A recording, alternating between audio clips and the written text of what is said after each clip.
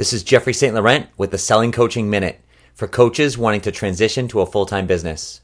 I'm doing a live sales training for a group of personal trainers and sales professionals in a health club out in Texas. And yesterday, as I was teaching them how to qualify people and answer the phone to effectively get more people in the door for tours, one of the women was afraid, and she said she was nervous when people asked her questions on the phone like, tell me how much it costs and your hours don't work for me. It was interesting how she said she got nervous. And when it boiled down to it, she was nervous mainly because she doesn't know how to respond to that.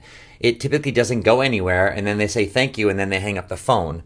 At the end of the day, she doesn't feel like she's helping anybody or doing her job of getting people in the door. After going through some simple strategies of how to turn that around and control the call by asking them a question, you could see her confidence soar. While she hadn't done it yet, she could see how she had a tool to work with, and therefore she didn't feel nervous anymore, and she was actually excited to start answering the phones. So if you're nervous in some of these situations where people are asking you these types of questions after an event or through email, tell me more about your coaching or tell me how much it costs, and you're nervous about it, maybe it's because you don't quite know how to handle it. Start to seek out solutions, and don't be afraid to use my university on my website, sellingcoaching.com. I've got a lot of great resources there that can help you with stuff exactly like this.